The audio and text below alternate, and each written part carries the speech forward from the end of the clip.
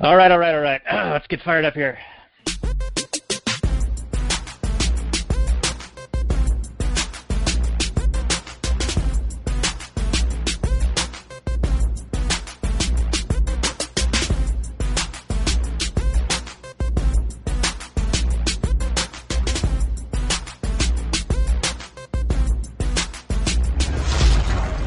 Maximum freedom. Read. Stay on target. Maximum freedom. Stay on target. Maximum freedom. Read Rothbard. Well, hello and welcome to the Actual Anarchy Podcast, the podcast where we talk about movies from a Rothbardian, anarcho-capitalist perspective. Tonight, we're going to ride that train all the way to Eugenics Town, as we're going to be talking about Snowpiercer. That's right. It's a near future scenario where scientists try to combat global warming and fuck things up royally. And then we get class warfare mixed with eugenics and a little bit of wag the dog going on. And we're going to have a great guest to come talk about it. This is the 175th episode of the show. But before we get into that on the Last Nighters portion and mention who he is, he's a returning guest and he's a very good guest. Lots of people like him. We do too. Spoiler alert, everyone. But let's check in with my co-host, Robert, before we get in the Last Nighters portion of the show. How you doing, Robert? Helps if I unmute you, sir. Does it? It does. I have the power to keep you quiet, and I have the power to allow you to speak. So you may speak. Does that make you feel good? You feel strong? You may speak now, peasant, but you may not leave your home. What do you want me to talk about, Daniel? How has the virus been affecting your livelihood and your freedoms? Well, entrepreneurially, sales are down about 50%. My income is down about also 50%, maybe a little bit more, around 60%. And, I'm okay. I'll be okay. But our employees, they are struggling with what measly hours we can kick down to them. They've had to take up other jobs, and I don't even know if they're available anymore. We had a Subway in town, the sandwich shop chain, and then that one shut down. So I don't know. One of our former employees got a job with Subway. I don't think she's getting him hours anymore. It's a tough time. It's tough to be in the food business. A lot of restaurants, they thought they would be able to switch over to takeout only, but depending on your menu and your business model, you can't just switch over and do that. So a lot of restaurants have shut down. It's not great times. Yeah, it's not easy being cheesy or under the thumb of a liberal governor who's got a power trip going on. But it doesn't shut down movie review shows, which is what we do here. So why don't we get into the Last Nighters portion of the show, introduce our guest, and start talking about this movie, all about that class warfare. This one's a beast. Bong Joon-ho. Guy's a monster. Come on and ride that train.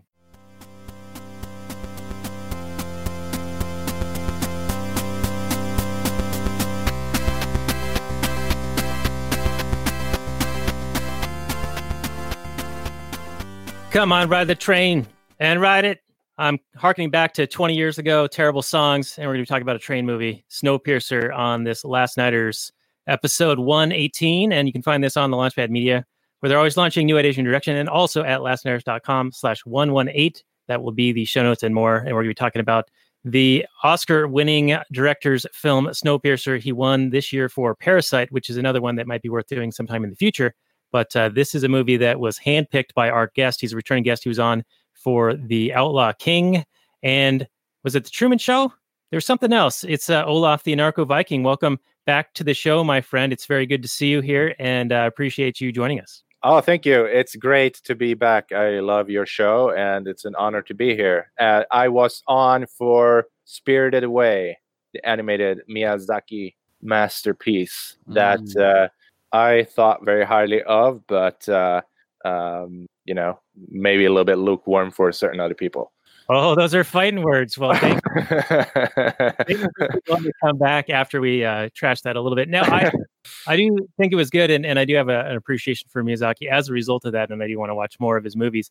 And I saw that all of the Studio Ghibli films are coming to Netflix everywhere but in the U.S., unfortunately. Yeah. I don't know. I haven't paid attention, but there are other ways you can find them, obviously. But yeah, it will be nice to have them all collected. Like if you have something like Disney Plus, I would like to have something like Studio Ghibli Plus, or like add addendum to Disney Plus, something that would be nice to have them collection of them. Yeah, indeed. Well, thank you for coming back on, and we will have the show notes page with your prior appearances on. And we will start off with the Google description information, and we'll go to Robert for his reaction and his opening diatribe, which he's always got one in the chamber there. Speaking of one in the chamber, if you are one to carry a firearm for self-defense purposes only, and you are legally authorized to do so, I can't give any advice that's not quote-unquote legal, but there's this new holster that I've got, and it's amazing. It maintains your firearm below your belt line, and it's still accessible. It's called the Urban Carry G3, and you can get one via our affiliate link at lastnighters.com/G3. Check it out. And one recommendation is, if you do make a purchase, to sign up for their loyalty program first, earn points on your initial purchase, and then you get money off any future purchases as a result. So we'll have this on the show notes page as well. Just thought I'd throw that in there because it's during times like this, I've been wanting to carry, and my prior method was an inside waistband holster, and it would always print and get exposed whenever I would move. And so I'd always be constantly like trying to cover it up with a shirt or something. And this solves that problem. It's very, very comfortable. So check it out, lastnighters.com/G3. And back to the show. All right. So Snowpiercer came out 2013. It's a drama/fantasy film, 2 hours and 3 minutes. And it has a 7.1 IMDb, 94% Rotten Tomatoes, and 3.5 out of 4 from Roger Ebert's Corpse. The Google users, 85% of them like it. Snowpiercer is a 2013 science fiction action film based on the French graphic novel Les Transpercendiers by Jacques Loeb, Benjamin Legrand, and Jean-Marc Rocher. The film is directed by Bong Joon-ho and written by Bong and Kelly Masterson. So it's really just informational and really nothing to do with the plot of the film. It came out October 21st, 2014 in the US. The director is Bong Joon-ho, who won the Best Director for Parasite, or was it Best Film? I want to say Best Film. It was Best Picture, yeah. Best Picture. He didn't win Best Director, right? Or did he? He might have. I don't remember. Okay, well, here we are doing a movie review show, and we don't know shit about movies. Well, who gives a shit about the fucking Oscars, Daniel? You're GD right, Robert. All right, so budget, $40 million. It won a bunch of awards and was on some many Best 10 lists from 2013, 2014. The first critic review I see is Bong Joon-ho's Snowpiercer envisions a post-apocalyptic world on a train where first class is fabulous and the economy cars are a lot like hell. Let's go to Robert for his reaction, and then we will go to our guest, Olaf. Well, I assume you said something in those last few seconds. I just want to congratulate you, Daniel, on your French pronunciation. You nailed those names. That was like listening to a native talk. But anyway, Snowpiercer. It's Bong Joon-ho. He likes to play with class, clearly. Maybe he's got some other films that he doesn't do this, but in these two films that I know him for, Parasite and this, it's all about class. This one, I think, more so than Parasite. Parasite's a little more subtle, but not much more subtle. But this one's straight out of, like, you got the have-nots and you got the haves, and that's basically it. It starts off as a premise like The Matrix, except, the humans destroyed the sky to fight global warming. In The Matrix, they're doing it to fight the robots. But, this is it's a closed system movie, and the economics don't add up.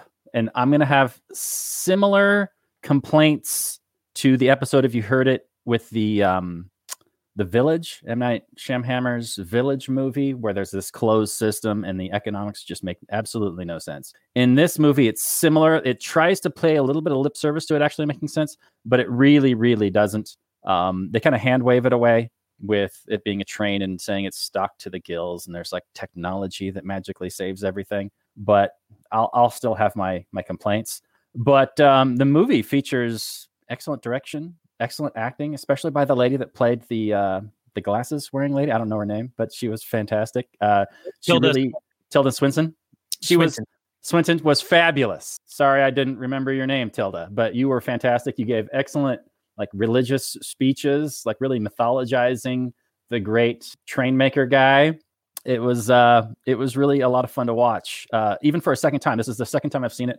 First time I was just watching it as a sci-fi fan. This time I was watching it as like this ANCAP sci-fi fan. So I was really keying in on, the economics and then the statements of the socialist utopia or the communist class struggle that's really being sort of portrayed in this movie. Although I have an issue with that, and maybe this could be our first talking point. In the general class theory of communism, if I understand it correctly, the bourgeoisie basically suck off of the excess labor of the proletariat, and they really live high on the hog, really not doing a whole lot off the labor of the working class. And in this movie, you've got the high on the hog people, but they just happen to have bought a first class ticket. Maybe that's like a metaphor for being born into the upper class. But in this movie, the lower class people in the back of the train don't do anything. They're not really workers. A few of them do. There's a guy that maintains the machinery of the food making protein block thing, but everybody else just kind of lays around. So I don't think the metaphor quite works for the ultimate communist metaphor for the life. But I don't know. I thought that was a little bit strange. Like, wouldn't you want the upper class really living high on the hog based on the working class people in the back of the train just slaving away doing stuff? But it wasn't. They were just kind of hanging out. And then the upper class people would come along whenever they needed like a random person to do something and just steal them. But other than that, they weren't just like living on their labor. So that's my opening salvo. I've got tons and tons of notes to talk about this movie. It's very dense. There's all kinds of stuff. It even features some of the most unrealistic rifle shots or weapon shots in movie history. And that's saying something. So, but it's okay. Go ahead. All right. Well, yeah, I think that this is a can of worms of an episode or of a movie, of course. And I do think that you are right, that the critique of if this is supposed to represent communism and class warfare, it's sort of missing one of the elements, and that is the exploitation of the excess labor or the excess value. What's it called? What do the commies call that? It's exploitation. Either you're taking just labor theft or value theft or something like that. Surplus value. There you go. Yeah, they're really just having these people around so they can push them around. That's about it. It's like, yeah, what purpose do these people serve? That was my question the whole movie. It was like, you've got all these people in the back who are just kind of eating. They're like the useless feeders. They're not actually doing anything. They're just sitting there and reproducing. And then every once in a while, they got spoiler alert, you got to kill them off. But anyway. Well, and you got to take one of the kids to fit in the engine room to operate manually something that broke on the thing. Well, hey, that's ingenuity, keeps everybody alive. But that's the one thing that sends him over the top. He's like, no, I can do with the murder, with the child labor. That's where I draw the line. Yeah, that's the big line. All right, so Olaf, let's go to you for your take on the lack of Google description and anything that we talked about thus far, and then take us whatever direction you'd like to go, sir. Yeah, good. Let me start off. It's very nice to see all that snow. It makes me feel right at home from the Nordic part of the hemisphere. But I was not a big fan, and there are some reasons for that too. But I just thought it was a really bizarre movie. And I think when you talk about communist, sort of this class system, maybe it's more sort of accurate describing it as somebody who would make the pitch for, I don't know, some kind of UBI or something like that, because there just wasn't anything to do for these people. The closed system had sort of these limited amount of resources available, and they just had to be kept at bay, because otherwise it would sort of tear down the standard of living for the other people who were consuming the limited resources that were available. But as I see it, the meaning, or you can draw like metaphorically from this, is this almost like a journey through the different class systems of, if you want to call it like a communist dystopia, because it kind of feels like that. But I feel like there's a lot more than just the have and the have-nots. When you travel through it, as you go forward in the train to the different cars, you encounter a new set of like realities that are present there in each of these boxes. And you go through these where they take care of the fish or the plants, and there's some kind of orange grove in like a greenhouse environment, and there are people there meticulously taking care of those environments, and they're kind of filling a purpose to some extent. And even the guy who worked doing those protein bars being all by himself, that's still a step above from the what do they call the tail section of the train, where they just live in like squalor and their own feces and practicing cannibalism. So it's a little bit, seeing the symbolism of traveling through these different class systems to the front of this, to this mythological space, almost like held up as a deity. Like the engine in itself is a deity that is worshipped by the passengers in the train, and you can see that when they travel through like this educational car, and the children's getting their proper indoctrination to worship this deity that is the engine and its creator, kind of like he held up as a god, Wilford. So that was my impression of the movie. There are a lot of elements that we can talk about within each of these sections, but I think I'm gonna just pause there and see what you guys where you want to take this. All right. Well, that was good, and yeah, I think you're kind of right. And it's less of a class system and more of a caste system. You know, Right. like you're born in a specific strata, and you can't change from that at all. It's like how I think it used to be set up that way in India. So there was advancing even on your merits, and they're very particular about maintaining balance in this environment, this closed system. But I got sorry, that's really loud. That it felt like a hole to me in the idea of, well, they need to cull the last car by 72% or something like that to get the population in balance. You would think that if they were that far out of balance, that would have been a problem long before. Like, why would they wait until it's 72% or something like that? Like, obviously they can support that amount for a period of time before then they basically manufacture these two competing ends, manufactured by colluding together to create this tension and these revolutions by sort of manipulating people into doing them so that they die as a result heroically or whatever, and commemoratively. And that was kind of the big reveal at the end that made me sort of turn towards liking this movie, because watching it all along, I was like, this is kind of dumb, and it's not getting any better until that final element where you realize that, what's the guy's name? Gregor was working with Wilford to manage this whole scenario to get the population down, this population control eugenics system that was going on, using false flags and lies, sort of like the Zbigniew Brzezinski grand chessboard kind of shit. And Robert, you mentioned the Matrix. It reminded me of when they said that when they first put people in the Matrix, it was like a utopia. Whatever the people thought was going on, like, you know, they're in these pods, but the program that they were living in was perfect, abundance, Garden of Eden model. But people would reject that. They needed some tension. They needed some strife. They needed some something to ground it in reality. And it seems similar here. That was what these manipulations were for, was to create that tension and give them purpose and not reject this kind of utopian system, even though it was dystopian for the people in the back, sort of utopian in the very front. And yeah, you're right, Olaf. There were some workers in the middle who seemed to be kind of actually doing something productive. I also noticed as you move further up the train, you got into more degeneracy and more opulence and less caring about doing anything of value or productive. So I know that would be a key talking point for you. Oh yeah. I mean, that was very interesting, because you get through these after the tail section that's just pure hell, right? So then you get to the guy who's making the food, and he is on board with this. He's really excited. He's like, this is my place. This is my purpose. I need to be here. And Kurt is like, what, you don't want to come with us and take the engine? There's a revolution going on. It's like, no, bro, I'm staying. I don't want to be part of this. That's like his reaction to this. And then you get forward again. You get to this closed ecological system of the fish tank and how they make sushi, and you travel through the greenhouse and how they take care of all the fruits. And then you get to the people that consume the high time preference part of the car. That's just full of like hedonism and the social degeneracy, a lot of drug use, kind of like orgy-like environment. People are just high and kind of useless. They're just consumers of this thing.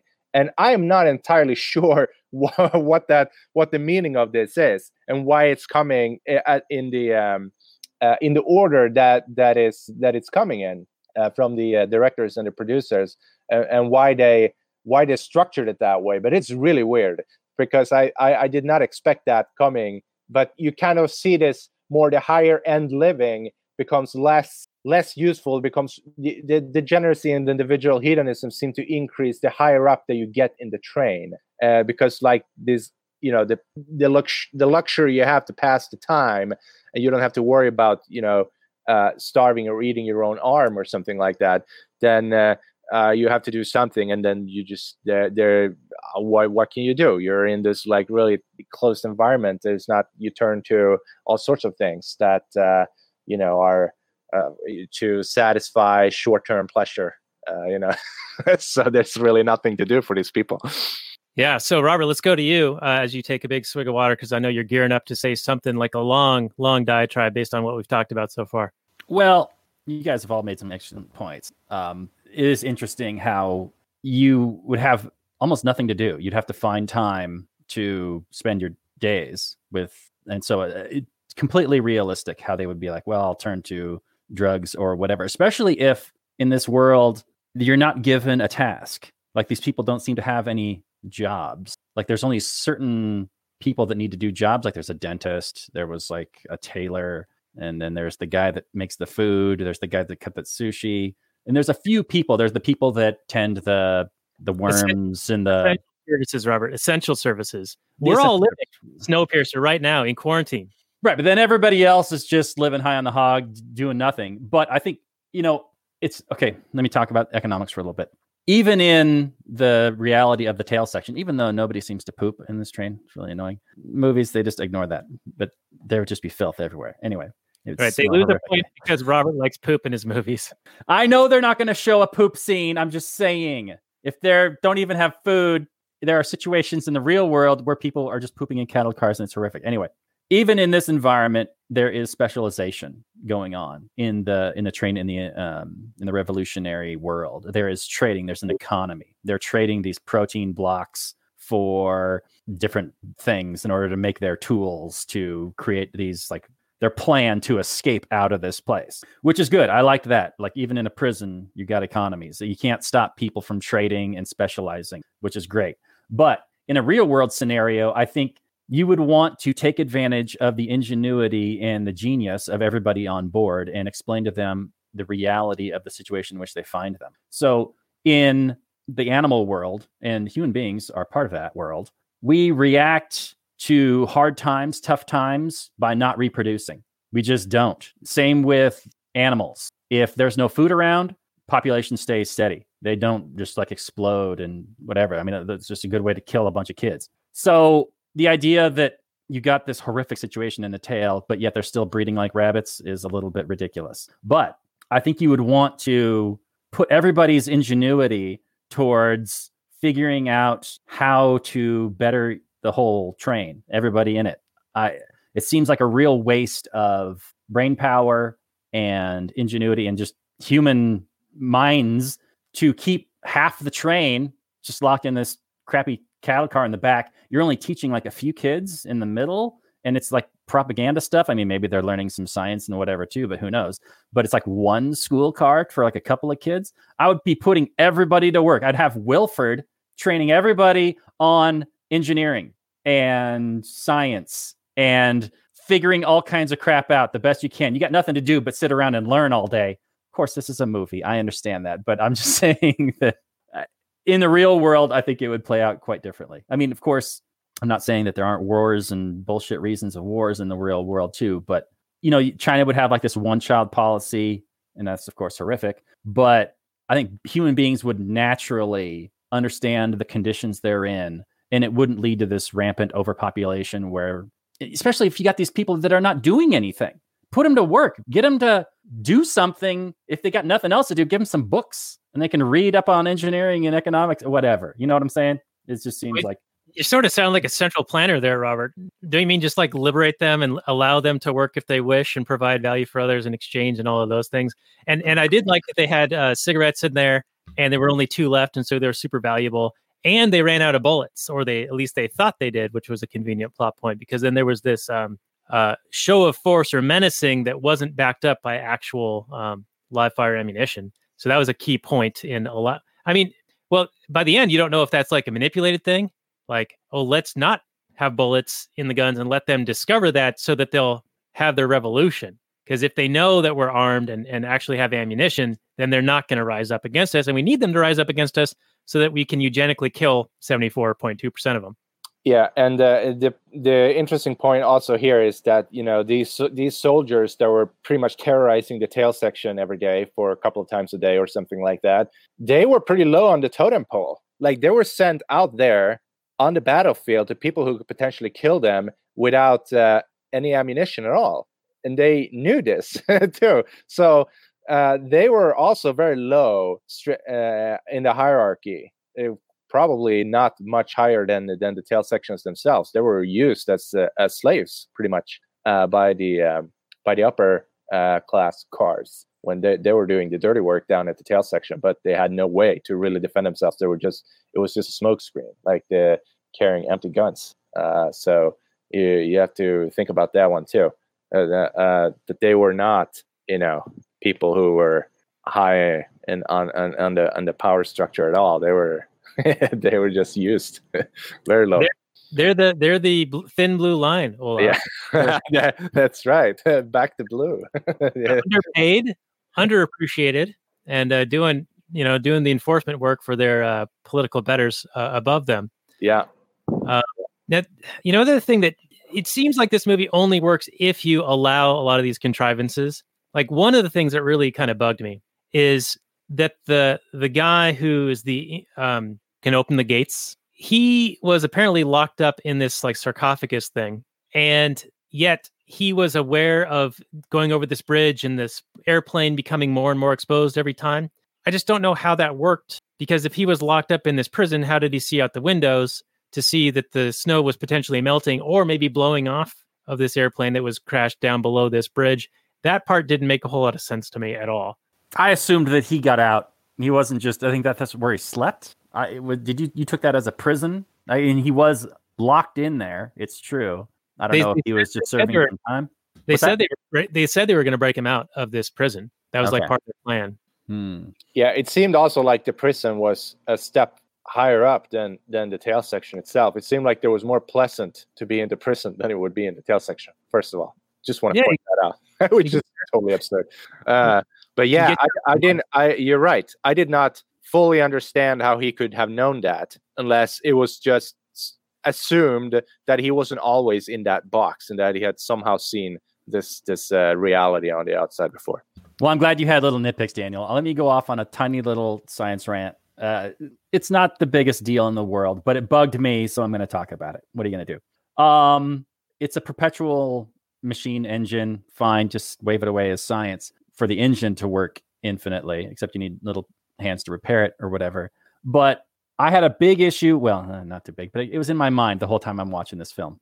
The second law of thermodynamics says that in a closed system, the entropy in a system will increase, which is entropy, like the usable energy will increase. And it's not a completely closed system, this train. There is sunlight hitting it, but the vast majority of energy would be gone. Like, I mean, I know you're just waving it away, science, saying that this train is like immune to cold or something. But those windows would leach heat like crazy. The overall metal of the train would get cold and would leach heat. And eventually this thing would be a moving, just a frozen popsicle. Not only that, but who would be repairing the tracks? The tracks. If the world is so freezing cold, that those tracks are going to get brittle. And tornadoes, gusts of wind are going to put some pressure on that stuff. And I mean, we eventually saw an avalanche, but the idea of a world free of repairmen, I'm sorry. It just bugs me. It's just not realistic. All right. Yeah. And let's also talk about the hubris that opens this thing, that they got to fight global warming with the chemtrail bioengineering shit. This, what's it called? CW7. And all these experts agree, yeah, this is going to solve our problem and cool the earth. And oops, I must have put the decimal point in the wrong spot. I always do that. I love how they fail. I love how that's a big failure. It warmed my heart a little bit, that these people who are the know-betters and who think that, top-down approach and they know everything what we have to do in order to, tax ourselves to change the climate. and they just failed miserably. I thought that was actually the greatest part of the movie. It's just a big failure of these people who think they know everything. Yeah, I did enjoy the central planners trying to save everybody, destroy everything, and then a private actor actually saves people with this train idea, the crazy train idea that would never get past Congress or whatever. It would never be funded. Maybe as somebody's weird little pet project, but it took a private actor to actually keep humanity going. That's right. All right, so here's my question to both of you, and I'll go to Olaf first. Is Wilford really the bad guy? Or are those people in that final compartment only alive because of his benevolence? And they're thankless. They hate him for keeping them alive. Oh, yeah. No, I mean, in some instances, you have to look at these people in the condition that they're living, right? And think maybe, because you don't find out everything from the beginning. You find out later on that, these horrific things that's going on, and cannibalism and people cutting off their limbs and eating babies and just like, yeah, no, I wish I would have been dead. I do not want to live in that kind of reality. But at the same time, it's, Wilford, who is basically God in this movie, who had mercy on these people and took them in, right? It's only at his mercy that they are alive. So you can see it both ways. But looking at these people, I say, well, no, I mean, maybe I would rather just be dead than living under those conditions. And but at the same time, he's the only reason why they're alive, because he was the one who built the train. So yeah, I'm wondering what the terms of the contract were when they initially boarded the train, right? Like, did the low rear passengers understand that they would basically just be standing room only, cattle car style, no guaranteed food or anything like that? Or, what are the terms, or what I would want to know in terms about that? Does Wilford have any kind of duty to feed them? I mean, he obviously did eventually. Maybe it wasn't originally in the plan, and they had to make this perpetual cockroach grinding machine with this infinite supply of cockroaches that they get from somewhere. I don't know. But I don't think he necessarily owes them anything unless there are terms. I mean, I know Dave Smith likes to use the analogy of, a hot air balloon. Like, you bring a guy, you sell a cinema ticket on a hot air balloon, you go up to the top, and then you're like, okay, hot air ride's over, get out.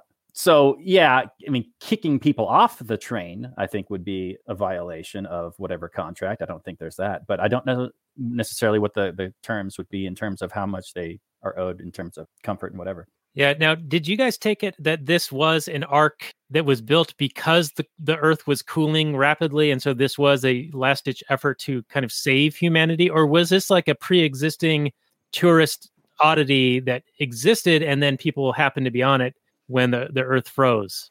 It seems like it all happened quickly, didn't it?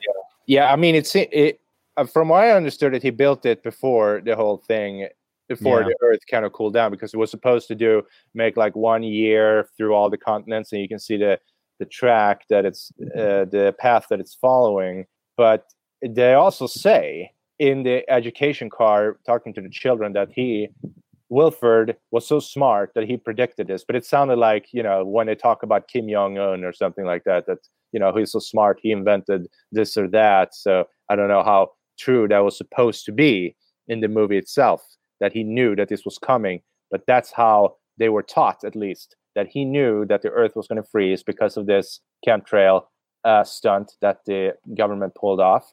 And therefore, he saved humanity, essentially. That's how the children were taught, at least. Yeah, I got the similar sense that he built this thing, which initially had to have been just an economically viable business, training people around. But he must have also had the idea to make it like this perpetual engine that can withstand whatever, in order for it to, be in response to this freezing Earth. Whatever. I mean, we're poking all kinds of holes in the premise of this film. It's less about the science, and it's more about the humanity, which I appreciate. Yeah.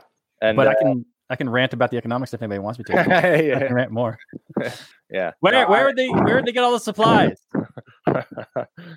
It seems like, also, what was weird to me was the water supply thing, because they said, okay, so this thing, they have this machine that turns this snow into water, but then you have that would mean that you have absolutely no scarcity at all. That, like, there's all this water that should be coming in, and yet you wouldn't extend this unlimited resource to these dirty portions of the car? I mean, what about things that could spread to forward in the car? diseases. I mean, it seems like if that was the case, that the water came to be the way they were explaining, that would mean that there would have been no scarcity of water in my view. So that was kind of weird that they couldn't even, host those tail section people off once in a while. It would have been nice. Yeah, and then how did the tail section people, I don't know, look like not emaciated? Like Captain America. I mean, he's a pretty buff dude, and I know they tried to like cover that up a little bit in costume and whatnot, but he's still a big dude. Yeah. And if you're eating just these protein bars and lazing around otherwise, I don't think you're going to be in the greatest of shape. You're gonna be like me in quarantine, not being able to work out because I got chickens in my office and getting a little roundy in the rotundy. And those protein bars better have like vitamin C, D, and A, or else you're going to have all kinds of health problems. Oh, they better have vitamin D, dude. They never saw the sunlight. Yeah. People, oh my goodness. Like first time they come out in this car after they break through, first one, and just see they're just blinded by this light that's out there. You cannot survive like that without any production of vitamin D. So yeah. So all they had to do was just let these people die of scurvy. They didn't need to foment a revolution and do those wag the dog manipulation stuff. They just, or they could have just stopped feeding them. I mean, or cut the car. Yeah, like if they're serving no purpose other than to give you young that you can then extract to maintain the equipment, but couldn't you just first class people have babies? But babies. You can't take their babies, I guess. Well, those are better babies. It's true, but I mean, they can if they were like infertile or something, and they're like, that's why we got to do it. That makes more sense. But it just seemed like the rear class people just serve no purpose at all, other than they bought a ticket. But why not? All right. So I have another thing that I thought had some meaning, and that was when Captain America's talking to the John Hurt character, which is named Gregoire, something like that. He says, we need to seize the engine, which is the means of production, and kill them, the bourgeois. And the old man should own the train, not Wilford, because the old man worked on the train. So it's not the person who owned the equipment, it's the person who used the machines to produce something who should own it. This is the total like communist argument for the workers seizing the means of production and the workers providing all the value. Well, even though they didn't do anything, what did they do? If anything, Wilford worked on the engine, at least, and the kids owned it more than Gregor or Captain America. Yeah, and that's if you even presume to accept this notion that because you push the buttons, you own the piece of equipment. Yeah. How about the guy that invented it, created all the capital required to build the thing in the first place? I went to the grocery store and moved some boxes around and put them in place. Now I own the store, right? Yeah, I mean, that's how it works. It is absolutely insane. You're right. I did catch that too, but it was so like, I mean, it was so blunt and obvious the way they did it, and I think it was intentional too. So yeah, I mean, I'll agree with them as far as you own the product of your own hands and what implements you own to create things. That's the value you have, and you're more than able to offer that value to others in exchange for a wage or for selling the product of your labor. And I'll add, you should be entitled to the full amount of your labor that you sell it for and it not be taxed away from you. If anything, they should be against the obvious theft of the tax man on the back end, taking 30, 40, 50% of your labor, not the front end where somebody's providing you with capital that they've saved for and invested in to make you far more productive than you would otherwise be. Their disdain for people who are screwing them is totally misplaced. The rich or the capitalist class are a scapegoat, a red herring to the political class, who are actually the parasitical. Yeah, no, I agree. And in this movie, it was more like you didn't. In some rare instances, you got to exchange a slightly more comfort for your labor. Like the guy who was taken to play the violin, I suppose he had a slightly more comfortable existence in the front of the car, playing a little bit of violin every day for the upper class over there. And the guy who moved out of the tail section to produce those cockroach protein bars, I suppose he also maybe had a little bit better of an existence. So yeah, no, you're right. Yeah, and the other thing that all of those guys that got taken out of the back class or the back car and then brought up to do other work, even the kids, seemed to be so brainwashed. Like they were like, this is my mission now. I cannot be distracted from my mission. It was anyone who went to the front. and did work. It was the violin guy, it was the bug protein bar guy, and even those kids wouldn't respond to anyone who they even knew, saying, "Hey, don't go in that thing. Come over here." No, they were like totally like zombified and going and doing their job. And I wonder if that was intentional and meant to be like some kind of message in this movie, is like some kind of meaningful demonstration of something. I don't even know what it capitalist slaves are zombies and we don't even realize it. That sort of a thing. Yeah, something like that. And I also wanted to ask, who throws a shoe? Which I thought was maybe a play on that Iraqi reporter thing. Yeah. And how they responded to this guy throwing a shoe after they took his kid and beat the shit out of him. He throws a shoe at this lady, and then they freeze off his arm and shatter it with a fucking sledgehammer. That was brutal. My wife was wincing at that one. Oh, that was nasty. That was just awful. Yeah. Probably the most disturbing element in the entire movie, even more so than the axe battle, because you didn't really see much of what's going on there. That was really disturbing. It shattered like pieces of glass. Yeah, yeah. It was also like a distraction, I think, because you see them treat this guy this way and cut off his arm, and then you see other people missing limbs, and so you're led to believe that all of these people have been similarly punished for insubordination. But it's revealed later that no, those people actually offered up their limbs cannibal style, like that movie, the Argentinian soccer team that crashed, Alive, where they're eating people. Oh, yeah. So it was like a misdirection, I think, on the part of the plot. Yeah, for sure. At first, you think these were people that have been punished. Then you find out, no, the actual reason is much more horrific. Even though, well, it's all horrific, but yeah. So what do you guys think of the Wilford character? Got this Malthusian argument that things need to be in balance, that the train is this closed system, and if things get out of balance, they have to be put back, and crashes and burns, and we all die. So, I think people are familiar with Avengers Endgame and Thanos, who's also makes a similar Malthusian argument that there aren't enough resources for too many people. Now, Thanos is retarded because you've got all this innovation happening and it doesn't take into account innovation. I think in this case, Wilford has a little bit better of an argument, at least in the world as presented, in that there really are limited resources. I mean, these are people that have been eating like the same cows and chickens for like 17, 18 years or something like that. They still have all these chickens. So yeah, they really, really, really have limited resources. Of course, it doesn't justify you straight up murdering them, but I guess then they just foment this fake revolution, and then people murder each other, and you can just wash your hands clean. Harris makes the argument that humanity devours one another without leadership when he's trying to get Captain America to take his place. And then they actually have a case of that in the movie where Chris Evans is about to eat this baby, but then the old wise guy is like, no, don't eat the baby. Here, I'll show you a better way. Eat my arm. There's leadership for you. And he's like, whoa, it blows his mind. I would argue that leadership can be good or bad. Political leadership, you're not going to really get wars without political leadership, without religious leadership. Leaders enforce anti-human laws and regulations that lead to murder, kidnapping, theft, poverty. It's a human trait that can be used for bad or good, but I wouldn't say that humanity necessarily devours one another without leadership.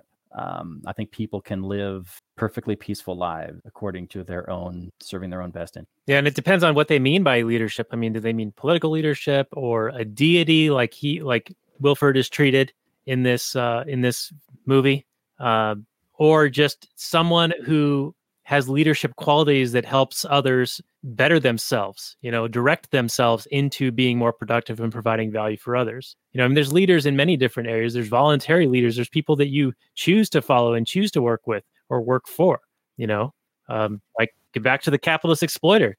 Some people are dickhead bosses, and other people are great bosses, and they're providing you great opportunities. They're helping you and improving your productive abilities. So yeah, I think it really matters on what they mean by leadership. I think in this film, they're basically saying that you need some kind of a figurehead who is worshipped or has a almost totalitarian control over the system. Yeah, it's kind of a strange argument, though. It seems to be making the communist revolution argument that the capitalists are all evil.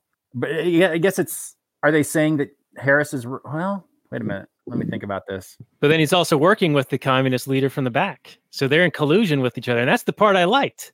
That's the part that was like, fuck yeah, they're in on it together to screw everybody. Yeah.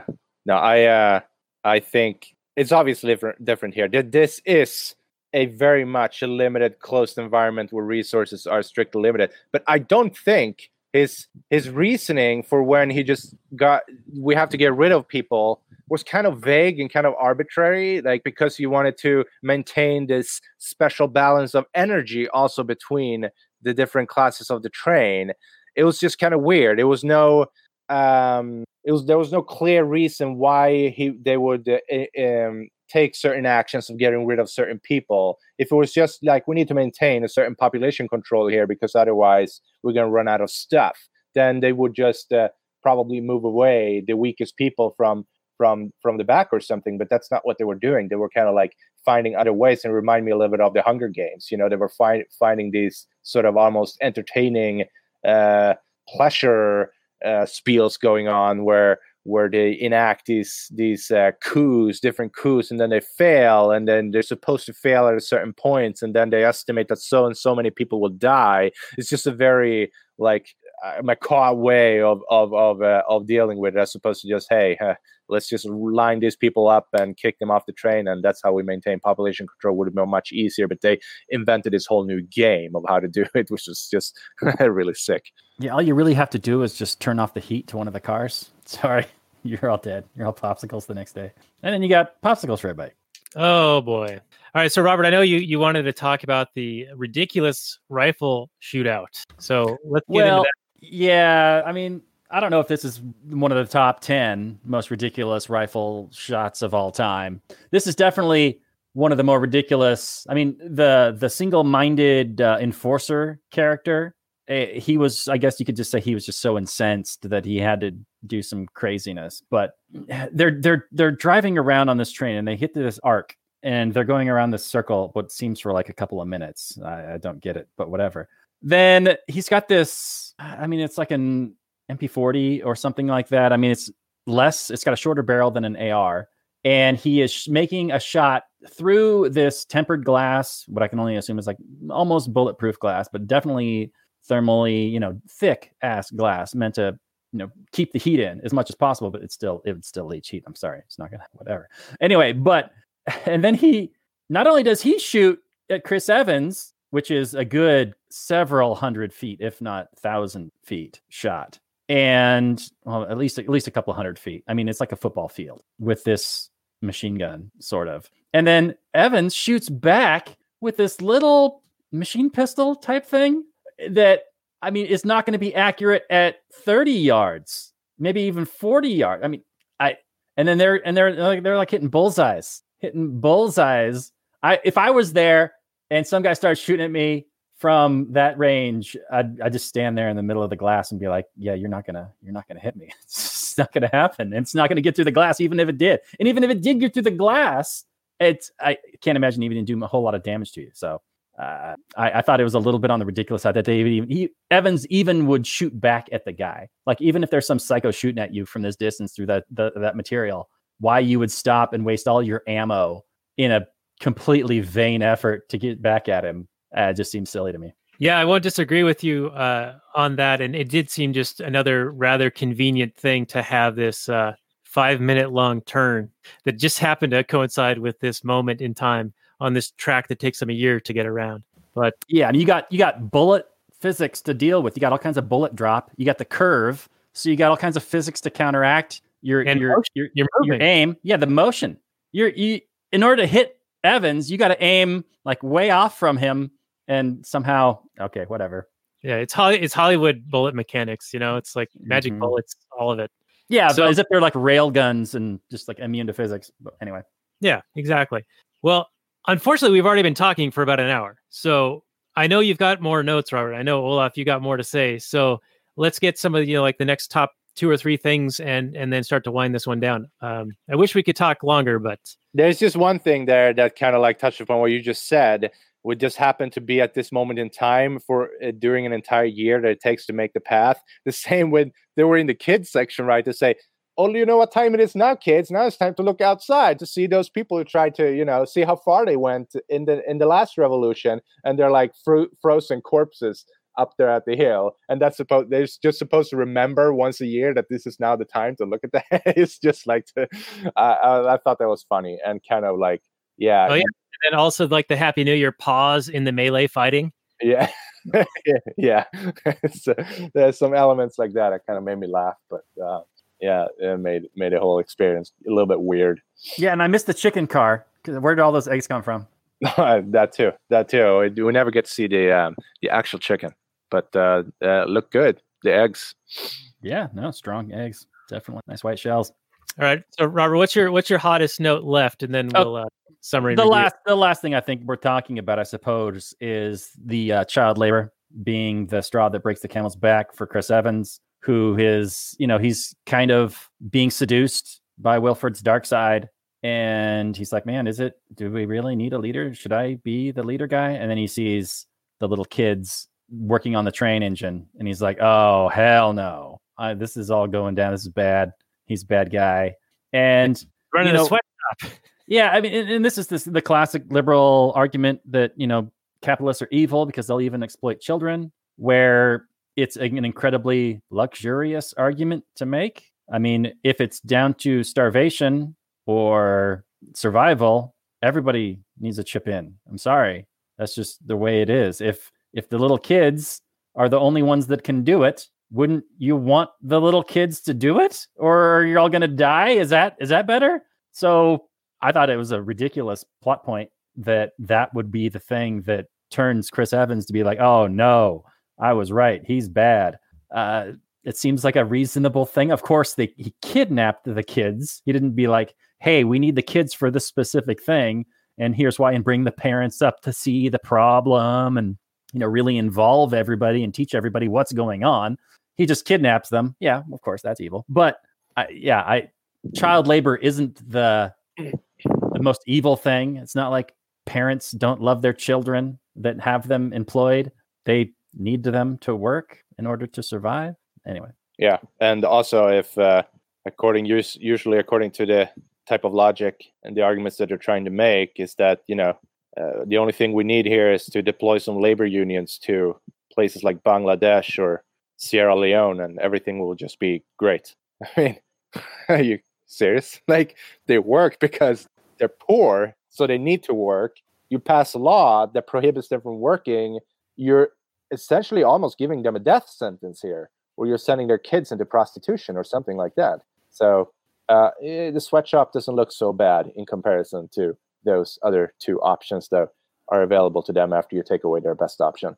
Yeah, government likes to come in when there's been enough wealth created and then say, oh, now it's illegal to have child labor. And then they get all the credit for eliminating child labor, when in reality, it's the wealth that allows for the kids to not have to work and to be able to go to schools or have their summers off and play around in the yard or do whatever, something unproductive, or to learn for future productivity.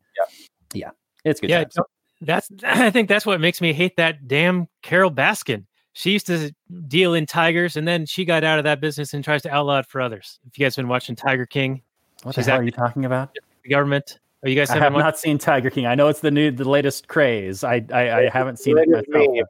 I don't know, but I'm not fully understanding what's going on there, but I heard. All right. Well, I just tried to hard pivot and segue into something relevant, culturally relevant, but you two Luddites don't know what the fuck I'm talking about. We have no clue. Is it really good? I've heard nothing but good things. So far, it's wacky and wild and pretty good. So yeah, it's unbelievable. And it's 10 years in the making, and they just happened to get all this content before it went off the rails, and then they turned it into something pretty magnificent. So Tiger King, everyone, check it out. Is it a complete story? Well, we're halfway, so but I imagine it goes somewhere. Otherwise, it wouldn't be a thing. Unlike Snow, it just goes around and around. Till it goes off the rails at the end. Oh, you're right. We are and then the mother and father of humanity walk off. Yeah, I don't know. We never know what happens to them though. Like that looks pretty. It looks pretty grim. Those conditions. Are you gonna? You still got to eat something, right? Yeah, they eat polar shelter somewhere. Yeah, I guess the polar bear is supposed to represent that there is still something living outside of the train. Right. So perhaps it is cooling or whatever, or warming up again. Yeah. But that polar bear would have had to come from another polar bear. You know, it's not just going to spring out from the snow like fully formed. So things were alive the whole time. Yeah, they must have been, right? Otherwise, yeah, then not everything was extinct. Yeah, and I guess Robert, you were saying they're going to spring forth humanity out of these two people, like a 7-year-old and a 17-year-old. Yeah, that's right. Probably a few decades in the future, but No, you got to get started soon as you can, because you don't got time and you got to make a whole bunch of kids. I mean, you're going to have a limited genome. yeah, it's going to get weird. It's going to get weird. It's gonna get weird. There's no Snowpiercer 2, at least not yet. No. All right, let's do final summaries and reviews. Olaf, I'll go to you first. Your takeaway from the film. Also, throw in why you suggested it, because I usually do that at the beginning, and now we are at the end, and I didn't do that, so here we are now. And a score 1 to 10, if you would, please. Yeah, no, I thought, I was already, looking at what was going on with the virus at the time, although it wasn't really bad over here yet. But I figured we need to watch something, that we can relate to in a time of hardship like this we're going through. So something like this would be appropriate just to have some perspective. And this dystopian film of failed scientific experiments to curb global warming turns into a nightmare where people are trying to survive in a closed environment that is a train that is now carrying humanity in its cars, on its shoulders of this omnipotent engine that is hold to a deity status, and where all the battle between the lower ranks of the car and the upper ranks of the car is constant throughout the entire movie, where they eventually just everything blows up and you have a couple of survivors. But I don't know how I would rate this. I would probably, from a scale 1 to 10, maybe I'll have to go with a 5, right in the middle. I wasn't a big fan, but the longer the movie went on, the more you got glimpses of its past that you hadn't understood yet. A little bit more appreciation grew once I understood, like you said, and I also had an appreciation for this. Once I got to understand why so many people were missing limbs, for instance, I didn't know that. And so then I realized, they practice cannibalism, but you don't find out until much later. But there are some elements there in the movie also that's kind of laughable and ridiculous. So I'll have to, I'll give it a 5, and I think maybe I'm almost a little bit generous there. All right. Well, thank you for that. And my take is pretty similar. In watching this, I was like, what's all the buzz about? Especially like halfway through, I'm like, this is just dragging on. There's just like senseless things happening. It doesn't make a whole lot of sense. It certainly has some style to it. And I guess, if you're a big fan of this guy's work, you'll see like his kind of look and feel. And it did have a little bit of a twist to it. And at the end, I started to appreciate it more, especially when it came to be that the two ideologies that are supposedly opposite each other are actually working together in collusion to deceive the masses and make them willfully ignorant of what's really going on. And so I thought that was actually kind of a saving grace for the film. So I'm going to go with a slightly higher 6 when I would have been at a 5 until towards the end there. So we'll go to you, Robert, for your take. Okay. Well, this is one of those rare times when Robert liked the movie more than anybody else. So strap in. I thought the acting and the directing and the cinematography was all quite excellent. I found the world that Bong created to be engaging. As a communist class struggle metaphor, I think the movie falls down. But for a dystopian sci-fi future film, I was engaged the whole time. It's a little bit wacky, a little bit weird, and of course the world building in the closed system, the economics are all going to fall down, and you got to kind of just put that out of your head. It didn't go for the romance angle, which is usually a good way to engage the heart, but it still had a whole lot of pulled on like sympathetic heartstrings with all the horrors that the main characters were having to deal with. Of course, the villain is the heartless evil capitalist trope, which we've never seen that in a movie. even though they all owe him their lives. Kind of annoying that even though he has literally, no debate about it, improved their lives. They all hate the guy. Now, of course, he does evil stuff, but they don't appreciate the things that he has done for them, like create this train. Now, of course, all the horrors that they have endured, they're like, well, I would probably rather be dead. But clearly they don't. There isn't like a massive suicide problem. So, yeah, things could be better. But just because a thing exists doesn't mean somebody owes it to you. Yeah, there's, humanity, and it sucks. And it's nice to be a good person and help each other out. And they would all be in that together in a real world situation. All these people would be in it together, living on this little train in this little bubble. And you would want to work together to figure out all the problems that beset you. But instead, they went with a world where all the problems are taken care of and all the problems are human made, as opposed to, environmentally man versus environment. It's man versus sort of environment because, it's the closest and they don't have enough food for everybody. But it's essentially man created problems. Anyway, I thought this was great in terms of just pure visual storytelling and sci-fi entertainment. So I would give that like an 8. But since it's like a metaphor for communist class struggle, then that's more like a 6. So I'm going to split the difference and say this is a 7. All right. So not too far off. Go 5, 6, 7. Not too bad. It's like a place order for, the back half of a horse race where we're all the losers. But that's okay. We're all losers right now, being in quarantine and shutting down the economy and destroying all the productive value that could have been made otherwise in the last month of March so far. And it looks like we're on our way to another month in April and potentially May. Wait, are communists happy about all this? Because then there's all this labor that isn't being exploited, right? Yeah, they should be all very the workers aren't being exploited. And there's lines. There's lines now, bread lines to get into stores. This is all good times. There's a scarcity on the shelf. We're living in the communist utopia right now. We didn't even know it. It's a little bit of a test run. A little bit of a test run, at least. A little taste of what is to come if you actually end up in the kind Are you guys enjoying your 30-day free trial of communism? Yeah, exactly. Well, Olaf, thanks for coming on, and I hope you can stick around for a little bit longer for Kathleen Turner Overdrive. I know it is late for you, so we will try to not make it too late, but also enticing enough for people to join us there and pay us some dollars while they're still worth something, even though like $6 or $8 trillion just got generated out of nothing. So I guess get your cash while you can and use it for something good. Maybe helping Thomas Massie get reelected. He did a baller move this week, trying to at least get people to put their name on this monstrosity of a vote for this stimulus package. So that was a very noble effort on his part. He was the lone dissenter to actually say anything contrary. So he's earned a few big kahuna points from me. Mm-hmm.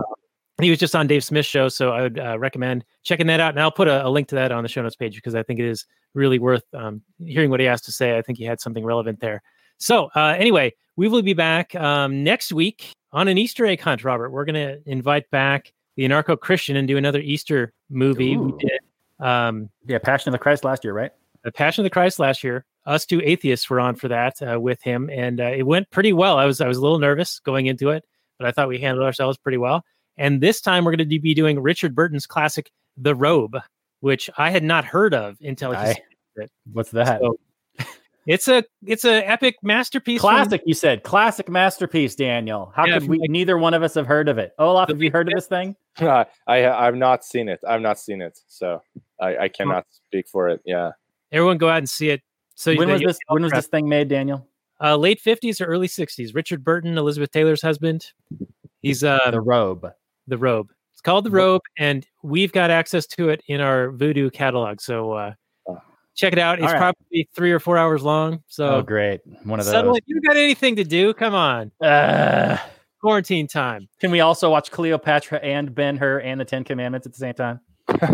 Back to back to back to back. Yes. Perfect. We're only going to talk about The Robe. So that's what we're going to do.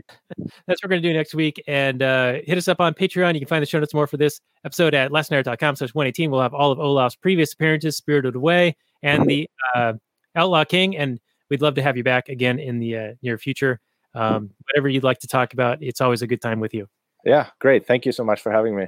Yeah, thanks, Olaf, for sure. All right, so we will say goodnight from last night, everyone. See you next week as we talk about The Robe. And Stay safe out there, everyone. Wash your hands.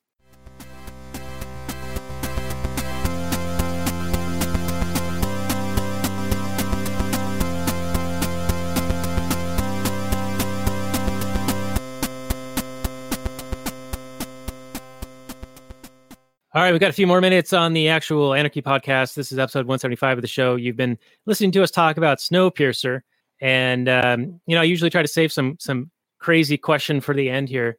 But I guess where do they go from here? I mean, these two people survive this train crash, but they're all alone, and there's nothing really for them to survive on other than eating polar bears. I think they just die off like within a couple hours. I think that's just the end of the. They don't survive the first night. They got the coat, they got some fur boots, but they got no tools, no food, no shelter. They can make a snow cave, but they have no way to make fire. I mean, they got the burning thing, but they weren't taking anything with them. They are dead. Yeah, and where does this fur coat come from, and the fur boots, and the ones for the kid that just happen to fit him perfectly? Why would they have such a thing on this train? And how did they magically have it right then after this massive crash that blew up the train and killed Chris Evans, who now is missing an arm, and then he sacrificed his life? Why did he stick his arm in that thing too? Why not one of those chairs or one other thing that's available in that luxurious metaphor, Daniel? That's what leaders do. They lose their arms. Well, seems to have gotten the fur coat from like the drug orgy kind of degenerate car. Oh, that's true. Yes. Yeah, the ravers wear fur coats. Yeah. So she got the fur coat there. I didn't see when the kid got the fur coat. They just like appeared to me out of nowhere. I don't know where he got that from. But she got it from there and kind of like had it on for a while before that. Right. And she was all hopped up on this combustible drug. Yeah, that drug. Oh, what is that? Yeah. Now the dad, he was saving it to use it as an explosive because he had this master plan to blow up the side door to get out. Mm-hmm. But his daughter, she was really an addict. And I thought that was kind of surprising that he would be, I don't know, kind of facilitating that or even encouraging it in his own daughter. I think that my kids will not be encouraged in such a way. Yeah, but you're not living on a train, Daniel. That's true. Well, I might as well be at this point. I'm living on, an eighth of an acre or whatever this is here, and I'm confined. I'm imprisoned in my own home. It's I like how this security engineer, the smartest guy on the train, probably, right? Except for Wilford, probably maybe Wilford is smarter. But among sort of the peasants, right, this guy is clearly the most brilliant one. He's also the most like high up, brain fried on this drug. And he also happens to be East Asian, right? It's the highest IQ guy in the train. Yeah, I think I've seen him in some other South Korean films. He's a good actor. Yeah, he's great. Yeah, and I should have figured that would have played a role in your liking of this film because I know that you are a fan of Korean cinema. We did a movie a couple of years ago that was actually quite good. What was that called? The one about... we did a couple of them. Did we do Old Boy or did we do I Saw the Devil or was it another one? I Saw the Devil was the one. And then we also did a Jet Li movie, Hero. Mm-hmm. That was Chinese, right? That wasn't Korean. Yeah, that's not South Korean for sure. Yeah. And then I know we, The Host is supposed to be good. And so is The Raid. The Host is pretty decent. I haven't seen the original Raid. I think I've seen Raid 2 not too long ago. Well, a couple of years. But yeah, a lot of strong stuff out of South Korea. Okay, we'll throw another South Korea flick at the audience in a little short while. But I've got a full slate of things coming all the way up through June. So we'll be quite busy. And Olaf, we'd love to have you back as always, whatever you want to do. Yeah. Whenever there will be a date available in the future, let's talk about that maybe a month in advance. And then we'll just pick a movie and we'll go from there. That's, like we did that. It works. Perfect. Yeah. All right. Well, thank you, audience. Thank you, Olaf. Thank you, Robert. And we'll be back next week with The Robe. This is episode 175 of the show. Show notes and more at actualanarchy.com/175. We're going to get in some Kathleen Turner Overdrive, which is our Patreon bonus content. And you can get access to that at actualanarchy.com/Patreon. And we'll say maximum freedom, everyone, and stay safe out there. And we'll see you next week. Peace out.